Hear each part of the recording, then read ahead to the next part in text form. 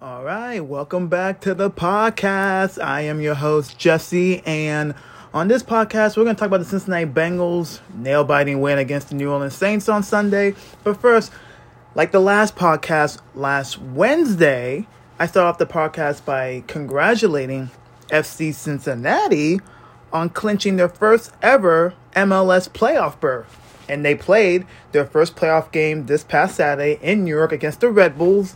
And guess what? FC won in a nail-biter, 2-1. So, once again, I'm going to stand up and give this team a round of applause. Well done, FC Cincinnati. Your first ever playoff appearance. You get your first playoff win. Congrats to them. Congrats to those true diehard fans. And now FC is on to the Eastern Conference semifinals in Major League Soccer. Their next game is against the number one seed in the East, the Philadelphia Union. That game's on Thursday at 8 o'clock on Fox Sports 1. FC tied at Philly in the first meeting, and then they pretty much handled the Union when they came to Cincinnati for the second meeting, 3-1. So, Pat Noonan, the head coach in his first season, coached at the Union. So, it's kind of ironic that he's going to play his former team in a playoff game. So, I think FC can do it. You know what? They got nothing to lose. I know the team and the players, they have bigger goals in mind than just making the playoffs. They want to win. They want to win the MLS Cup. So, you know what? Why the fuck not? So, good for them. And I hope they win. And I'll definitely be tuned in on Thursday night at 8 o'clock Eastern time to watch FC hopefully beat the Philadelphia Union to advance to the Eastern Conference Finals. This run by FC kind of reminds me of the Bengals playoff run last year where the Bengals finally won their first playoff game in 31 years. And then they play the Titans in the divisional round. I'm thinking, okay, if they lose, I won't be mad. But I was actually feeling really confident. The Titans were the 1 seed, and they beat them. So FC is the 5 seed, and they're playing the 1 seed Union. You know, it's kind of almost like comparable. It's almost the same route. So, go FCC. Now up to our Cincinnati Bengals. Our Bengals. I feel like every single Bengal game, except for the Jets and Dolphins game, even though those games I was still stressed out, even though the Bengals did handle their business and it wasn't close, I was still nervous. Other than those 2 games, all these games have been really stressful, really close. And this game against the Saints, this is basically your 2022 Cincinnati Bengals. Another nail-biter. And they got the win, 30-26. The Bengals are now 3-3 in the season. They're now 3-1 in the last 4 games after starting the season off 0-2. And they're tied for first in the AFC North, which that's a big deal. And the homecoming of Joe Burrow and Jamar Chase, Eli Apple, and Trey Hendrickson was a successful one. So, this game was it was all over the place because at the beginning, it didn't look well. We'll get to the negatives, but let's get to the positives. First off, Jamar Chase finally got loose. It's about damn time that Chase got loose. As Tony Romo said in the first meeting of the Bengals and Chiefs game last year when Chase went off for 266 receiving yards, Chase is on the case. And he was on the case last Sunday in New Orleans. 7 catches for 132 yards, 2 touchdown receptions, including a 60-yard touchdown reception, which proved to be the game winner late in the fourth quarter, pretty much at the 2-minute warning that gave the Bengals their first lead in the game. And we need to see Chase on the case because the first 5 other than the Steeler game where he had 10 catches for 10 first downs and 100-plus yards and a touchdown, after that, Chase has been contained. You know, defenses were pretty much bringing 3 people on him, triple team, even at times quadruple teams. And I could see Jamar Chase by his body language, he was getting frustrated. And I get it. But the Bengals had to do something to get him involved. They tried doing that against the Ravens last Sunday. Or 2 weeks ago, I'm sorry. Trying to get him involved early with screen passes and option stuff. It didn't really work so well. He had an okay game. I was just waiting for Jamar just to go off. He was going back to his hometown in New Orleans. He had a lot of family members at this game. And I just had a feeling that Chase was going to finally break out for the first time since the Week 1 game against the Steelers. So good for Jamar. Really happy for him. And just him and Joe Burrow are just such a special connection. Yeah, they're teammates in LSU, especially in that 2019 team, which I believe is probably the best college football team ever. I mean, you got Jamar Chase, Justin Jefferson, and Joe Burrow as your quarterback. Lord have mercy. Probably the best college football team ever. That connection Burrow and Chase have, it's pretty remarkable, and it's going to continue to get better and better. And they finally clicked in this game. And watch out, Lee. Watch out, because I feel like this Bengals offense is starting to turn around the corner. Tyler Boyd, second positive of this game. Tyler Boyd finally got involved early. He didn't have 0 targets in the first half. The Bengals finally throw the ball to him early and often. That was key to getting the offense momentum going. 6 catches for 56 yards. Tyler Boyd needs to be involved early because he just opens up the playbook. He opens up the offense, and it was really, really good to see him just get involved real early. And he's one of the best slot receivers in the NFL. Get him involved early. There's no reason, there's no excuse why that man should not have a target or more in the first half of a football game. 2 times this year where he was targeted 0 times in the first half. In this game, it was boom, boom, boom, TB, TB. I'm like, yes. And open up Jamar Chase, T. Higgins. Recipe for success. And obviously, let's talk about Joe Burrow. He had his homecoming too. Played at LSU. Had friends and family at this game as well. Joe Burrow has been Joe Cool after the Steeler game. In this game, he was really good. 28 for 37 for 300 yards. 3 touchdowns, no interceptions. He ran for a touchdown that went 19 yards in the second quarter. That made it 17-14 Saints at that moment. And then, us Bengals fans, we've seen it last year. We've seen it in this rookie year. Joe Burrow pulled a Houdini in the fourth quarter. So it's 3rd and 3. Bengals need to get a first down. Here comes pressure from the Saints. Joe Burrow started running around to escape a sack. He kept running, came back to the pocket, and then he found Tyler Boyd for a huge 3rd down conversion that kept that drive going. Even though the Bengals ended up kicking a field goal in that drive, that was still an important play. And we've seen Joe Burrow do his magic. Yeah, that was really clutch. And some people are like, why is Joe running around like that? Well, because, and no disrespect to Andy Dalton, who was the starting quarterback for the Saints in this game, at times when Andy Dalton, he would not make that play. And then Andy's semi-mobile. I think Joe's obviously better when it comes to moving around the ball, moving around as a quarterback more than Andy Dalton.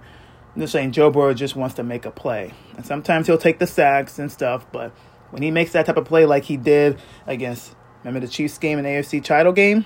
When he pulled a Houdini magic? He did it against the Steelers in the Week 1 game. He's very good at just being such a mobile quarterback and getting away from pressure. And sometimes I'm like, oh my gosh, but he knows how to find the receivers. That's why I love that guy. He's so cool under pressure like that. Andy Dalton, in the past, when he was with us, he will not make those plays. He'll probably take the sack, or he'll probably throw an ill-advised throw that will probably be interceptions. No disrespect to Andy Dalton. And I said plenty of times in this podcast, I really like Andy Dalton, what he did for the city, and he did a lot of things for this organization as well. But I'm glad that Joe Burrow is our quarterback. After Week 1, Joe Burrow has thrown for 10 touchdowns, 1 interception. So to all the people that say, well, the regression of Joe Burrow after he threw 4 picks and he lost a fumble in that Steeler game, his haters are really quiet lately. Let's keep it that way. Even though Joe Mixon, the running game, wasn't the best in this game, Mixon still had a quietly productive day. He had some tough pass protections, especially in the middle of the fourth quarter when the Bengals were driving the ball. When they kicked that field goal, Burrow was sacked in back-to-back plays, and 1 sack was Mixon's fault because he didn't pick up the rusher that was coming after Burrow, and he went down like that. And I'm just like, and Joe knew. You saw Mixon. He knew he didn't do his job. He didn't pick up that man. He saw the frustration because it's like, that was my guy. And Joe Mixon's very good in pass protection. He really is. So that was very uncharacteristic of him to miss that play. But overall, Mixon had a quiet, productive day. 8 carries for 45 yards, 4 catches for 23 yards, including a touchdown, the Bengals' first touchdown of the game. A total of 12 touches for 68 yards at a 5.7 per total yards. Mixon's playing well lately. These last 2 games, we're seeing the Mixon of last year. It's good to see, and that's very important as the Bengals offense continues to just get confident, and they're finally, hopefully, starting to gel. They need to, and it's coming at the right time. You know, we had the first beginning of the season, first couple of games. At times it was rough, but I think now this offense is starting to figure each other out. And it's, like I said, it's coming at the right time. All right, here's another positive. In this game, the Bengals lined up in shotgun 52 of the 54 plays. And only 2 plays under center, which was the quarterback sneak and then the quarterback kneel down to end the game. Is that going to be the plan moving forward? Is that going to be the team's identity and offense? Line up in shotgun? I saw a lot of that. And I'm thinking in my head, I'm like, you know what? This could work. This could work. Anything to do to get this offense rolling because they're too talented not to be scoring 27 points per game. Maybe this could be the Bengals' offensive identity. Who knows? I hope that is. The defense. We'll talk about the defense lack of run defense when we get to the negatives. But the Bengals' defense has been really good this year. In this game, the offense picked them up. But defense still haven't allowed a second-half touchdown all season. So this 6-game stretch by the defense is tied for the longest in the league since 2000. They're really good, and I give Bengals defensive coordinator Lou Anarumo credit. They didn't have their best game, obviously, but when it comes to holding the Saints to 4 field goals in the red zone, that's huge. That's ball game. Key stops, even though the Saints were moving the ball pretty well in this game, when it came to the red zone, defense buckled down. Bend, but don't break. This is what the Bengals defense is this year. They're a really good unit. They like each other. They execute well. Obviously, in this game, there was some lows, and also there was highs as well. And when they needed a clutch play, the defense were able to get it towards the end of the game. T. Higgins, he gutted out this game. His ankle was the reason why he didn't play for the rest of the Ravens game 2 Sundays ago. And we weren't sure if he was going to play in this game, but he was able to play. He was active before the game on Sunday, and he had 5 catches for 47 yards, along of 13 yards. And you're saying, those are not the best stats. To me, it is. He made some clutch catches in the second half that kept drives going. So T. Higgins, he's battling out there. And he did say after the game that the ankle, it was killing him. It was a drag. And at the first half, you can tell he was very stiff. You knew he was in pain, but he had to get out there, and he did it because he loved his teammates. And that's what I love about T. Higgins. He's a fighter, so he had a really good game, and hopefully that ankle just continues to get better week by week, because he might not be 100%, but I'll take T. Higgins at 85 to 90%. Because he is so important to the offense. And you can see it in this game. Him being out there, the offense is very different. Even though he didn't put up big numbers, just him and his presence alone makes a huge difference. So good for T. Let's go to the defense side. Jermaine Pratt had a great day. don't think we're talking about this more in this one. 14 tackles. Sam Hubbard had a great game, 7 tackles. Sam Hubbard is having his best season as a pro. And Jermaine Pratt needs to be appreciated more.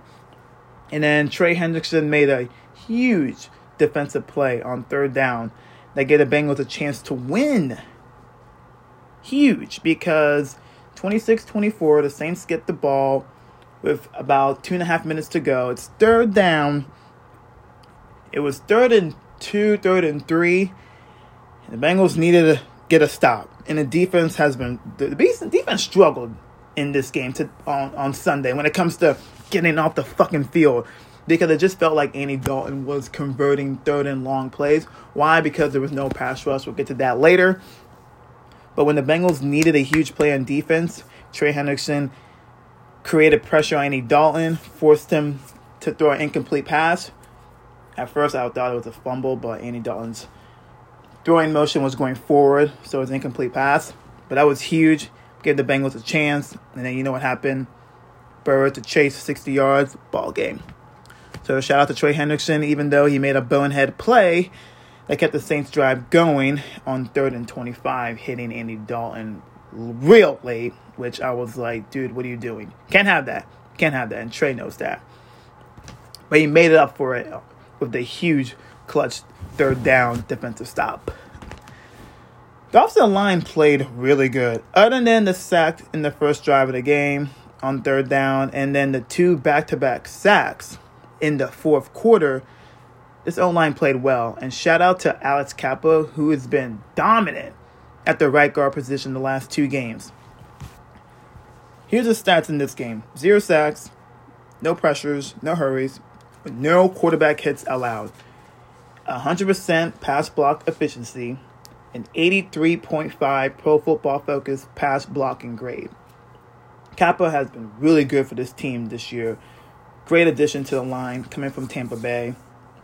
In his last 2 games, every time I watch the offensive line, I watch him, I'm just like, man, he's just moving people. And that's what the offensive line needs. And obviously you can see the offensive line is starting to gel. La'el Collins was really good in this game. Coming into this game, the Saints had Cam Jordan, who's probably been in the league for about like 50 years. But leading up to this game, I was afraid that Cam Jordan was going to cause tremendous pressure on us, and he was going to get to Joe Burrow. He was going to beat La'el Collins, and I'm just going to be like, oh, no. But I didn't hear Cam Jordan's name at all. And that's a good thing. It's a very good thing. So I believe that La'el Collins, he's starting to come to his own. He really is. And I know we gave him a lot of shit in the beginning. I think that his back injury is the reason why for his play that wasn't the best at the start of the season, but slowly but surely, hopefully that back continues to heal, or that back is probably just going to be there for the rest of the season. But I think him and Karras and Kappa and Jonah's playing really well lately. They're starting to gel. And I was listening to another podcast about 2 weeks ago, and they brought in a former offensive line coach, and he was talking to them, and he said that when it comes to adding new pieces to our line, when it comes to just gelling and getting that cohesion going, it was probably going to take, he said, 6 to 8 weeks. Now we're in week 7, and I think the offensive line is starting to gel. You can see that the communications, it's almost on point. Not there. I don't think they're there yet, but on a scale of 1 to 10, how confident I'm in the offensive line. Let's say after the Cowboys game, I was about at a 2.5. Now I'm at a solid 7. There's still things that needed to work on, but overall, I'm in a better spot with the offensive line than I was 4 weeks ago. So shout out to the Bengals offensive line. Okay, let's get to the negatives. And I was talking about how the Bengals defense was really bad when it comes to the run. They allowed 228 rushing yards. Not having DJ Reader is a huge loss. And hopefully Reader will come back in the next couple of weeks. He was in the rehab field last week, so that's a good sign. But I'm guessing that he won't be back out there probably after the bye week. So I'm not a medical staff person, but I think we're probably thinking the Steeler game or the Titans game that he might come back. Don't take that to heart, okay? Because I'm not a medical guy. I don't know what I'm talking about when it comes to injuries, but Bengals need DJ Reader back. They really do. And despite B.J. Hill's crucial sack of Andy Dalton late in the fourth quarter in the Saints' final offensive drive, that was huge. The pass rush continues to be very weak at times. And like I said, with Trey Hendrickson and then the Bengals with the third down conversions, there was just too many third and long conversions Andy Dalton and the Saints had. That was so frustrating to watch at times. You know why? Because they weren't getting to the fucking quarterback. Oof. They need to. They really do. So that's one of the things I'm really concerned. And I was, leading up to the season, I was concerned that the Bengals didn't really have an interior pass rush. They're not getting to the quarterback like they did last year. They need to. They need to start doing that, because I don't want to see quarterbacks just having all day to throw in the pocket and not even getting hit in the line. Got to do that. Got to hit the quarterback. Got to get to them. Yo, the slow starts in the first quarter is getting really annoying by this team. So the first offensive drive for the Bengals, 3-and-out. Defense did its job, forced the Saints to a 3-and-out punt. And then a muff punt by Trent Taylor, who never muffs the punt at all. I'm sorry, he didn't muff the punt. He fumbled it. That was a really good play by the Saints player, but still, that was very rare to see Trent Taylor, Mr. Sure-handed in protecting the ball, fumble that. That's no-brainer on the road. And the Bengals trailed 17-7 and 23-14 at points in the game. It's very important for this team to start off fast. They did against the Jets. When they get off to a lead, good things happen. And then they did that against the Dolphins. They got off to a great lead. They have to just start fast, because when the schedule is going to get tough, okay? When you have to play the Bills, the Ravens again. You got to play the Buccaneers. You have to play the Patriots. You got to play the Browns. There's people saying the Browns, well, it's still a divisional game. Eventually, and you got to play the Titans and the Chiefs. Eventually, those slow starts are going to come back to bite you. And the Bengals got to figure out how to get off the fast starts in games. When they get it off to a slow start, it usually happens in the first quarter, and then once the game settles, they're better in the second quarter, and honestly, they're better in the second half. But can we just get a 4-quarter football game where everything is clicking? Maybe this Sunday against the Falcons could be that game. I hope so. But we should not take the Falcons lightly, because they're actually not a bad football team. And there's no cakewalks in the NFL, okay? There's no cakewalks at all. Bengals linebacker Logan Wilson, he injured himself in this game. He left the game in the third, and they said it was a shoulder, not the one he had surgery on in offseason. Now, Zach Taylor said on Monday, he said that it's going to be week to week. When I read that quote, I'm thinking, okay, that's encouraging. I hope. I really hope so. Because, my God, we need Logan Wilson. He's one of the leaders in that defense.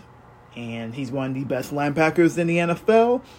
And he does a lot when it comes to making plays, intercepting passes, stopping the run, making great tackles in the open field. We need that guy. So hopefully his injury won't sit him out for like weeks. So week to week, I hope so. I really do.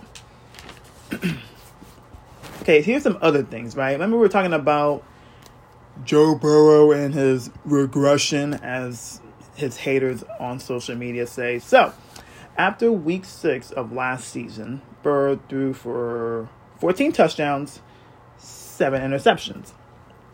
Burrow, after week 6 of 2022, 14 touchdowns, 6 interceptions. Let me say again, LOL at the people saying that he is regressing. If you just take away the Steeler game, that man has 1 interception after week 6. He is protecting the damn football. And I think Joe Burrow is just getting started in 2022. Yeah, I said it. And I feel like the offense is gelling. And him and Jamar, this game will probably be the turning point for them and also the offense. So watch out. Watch out, league.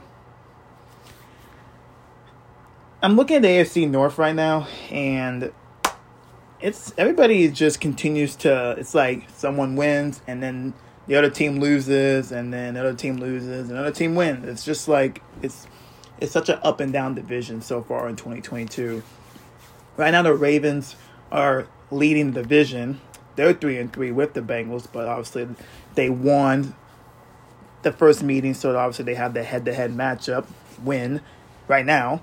But the Ravens lost to the Giants, who, shout out to the Giants, they're 5-1 this season. Such a great story. They lost to the Giants in New York last Sunday, 24-20. The Ravens had a 20-10 lead in the fourth quarter, and they blew it. So the Baltimore Ravens are really allergic to just not keeping double-digit leads in football games. I mean, they blew a 10-point lead to the Bengals, but the Bengals weren't able to win that game, unfortunately. They're lucky that the Ravens, I believe, they're lucky they won that game. And then the Ravens blew that 21-point lead against the Dolphins in week 2 at home. Then they blew that 20-3 lead against the Bills at home. And then they blew this game against the Giants on the road up 10. I don't know what to make about the Ravens. Really don't. They have their moments, and then they have games like this where it's like, maybe they're not the team we expected them to be when it comes to Super Bowl contenders. And Lamar Jackson, he's a great quarterback. But at times you can see, I'm just like, I don't know. That interception he threw, like, he fumbled it, picked the ball up. Why try forcing it and just throw the damn ball away? Live to see another day. You didn't have to throw that. You throw a pick. You give the Giants great field position. And then they go on to score. And then Ravens try to get the ball back. Down 4 with about a minute to go. Jackson fumbles the ball. Game over. Giants win.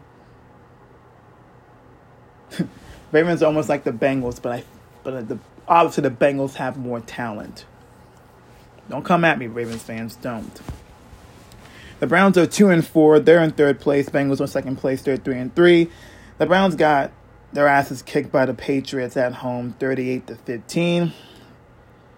The Browns are a joke. And then the Steelers, they're 2-4 as well, and they upset the Tampa Bay Buccaneers 20-18. Jesus, the Tampa Bay is not good, and Tom Brady needs to retire. That's a mess right now. Steelers won that game because of how bad the Bucs play, but also the Steelers won that game because of culture. That was a culture win for them. But if I'm a Steelers fan, it's like, yeah, I enjoy that win, but it's like, oh, you kind of want the top 5 pick in next year's NFL draft so we can draft a damn quarterback. No disrespect to Kenny Pickett, but I don't think he is the guy. So go get a quarterback out of next year's draft. There's a lot of good quarterbacks coming out of college. So, tank? I don't know if the Steelers are going to do that, but we'll see. The North is wide open. The Bengals are right in it. So, the Bengals finally play a home game. Finally. Feels like the Bengals haven't played at all at Paycor Stadium. The Bengals have only played 2 home games The Week 1 game against the Steelers, and then the Thursday night game against the Dolphins. The Falcons coming to town 3-3. Also, Desmond Ridder is the backup quarterback for the Atlanta Falcons. Shout out to Dez. Go Cats. This game is very tricky because the Falcons are actually playing well. They handily beat the San Francisco 49ers last week, 35-14. So this is not going to be a cakewalk, as people say this was going to be the cakewalk part of the schedule. I hate that because there's no cakewalks in the NFL. And the Falcons can run the football. And our run defense has not been well ever since DJ Reader injured himself. And now he's out for the next couple of games. That's going to be a tough one. And then after the Falcons, the Bengals have a Halloween night game in Cleveland against the Browns. And then they will play home against the Carolina Panthers, who are really bad. They're 1-5. They just fired their coach last week. And then it'll be the bye week. And then they have a trip to Pittsburgh against the Steelers on Sunday Night Football. So, 4 games.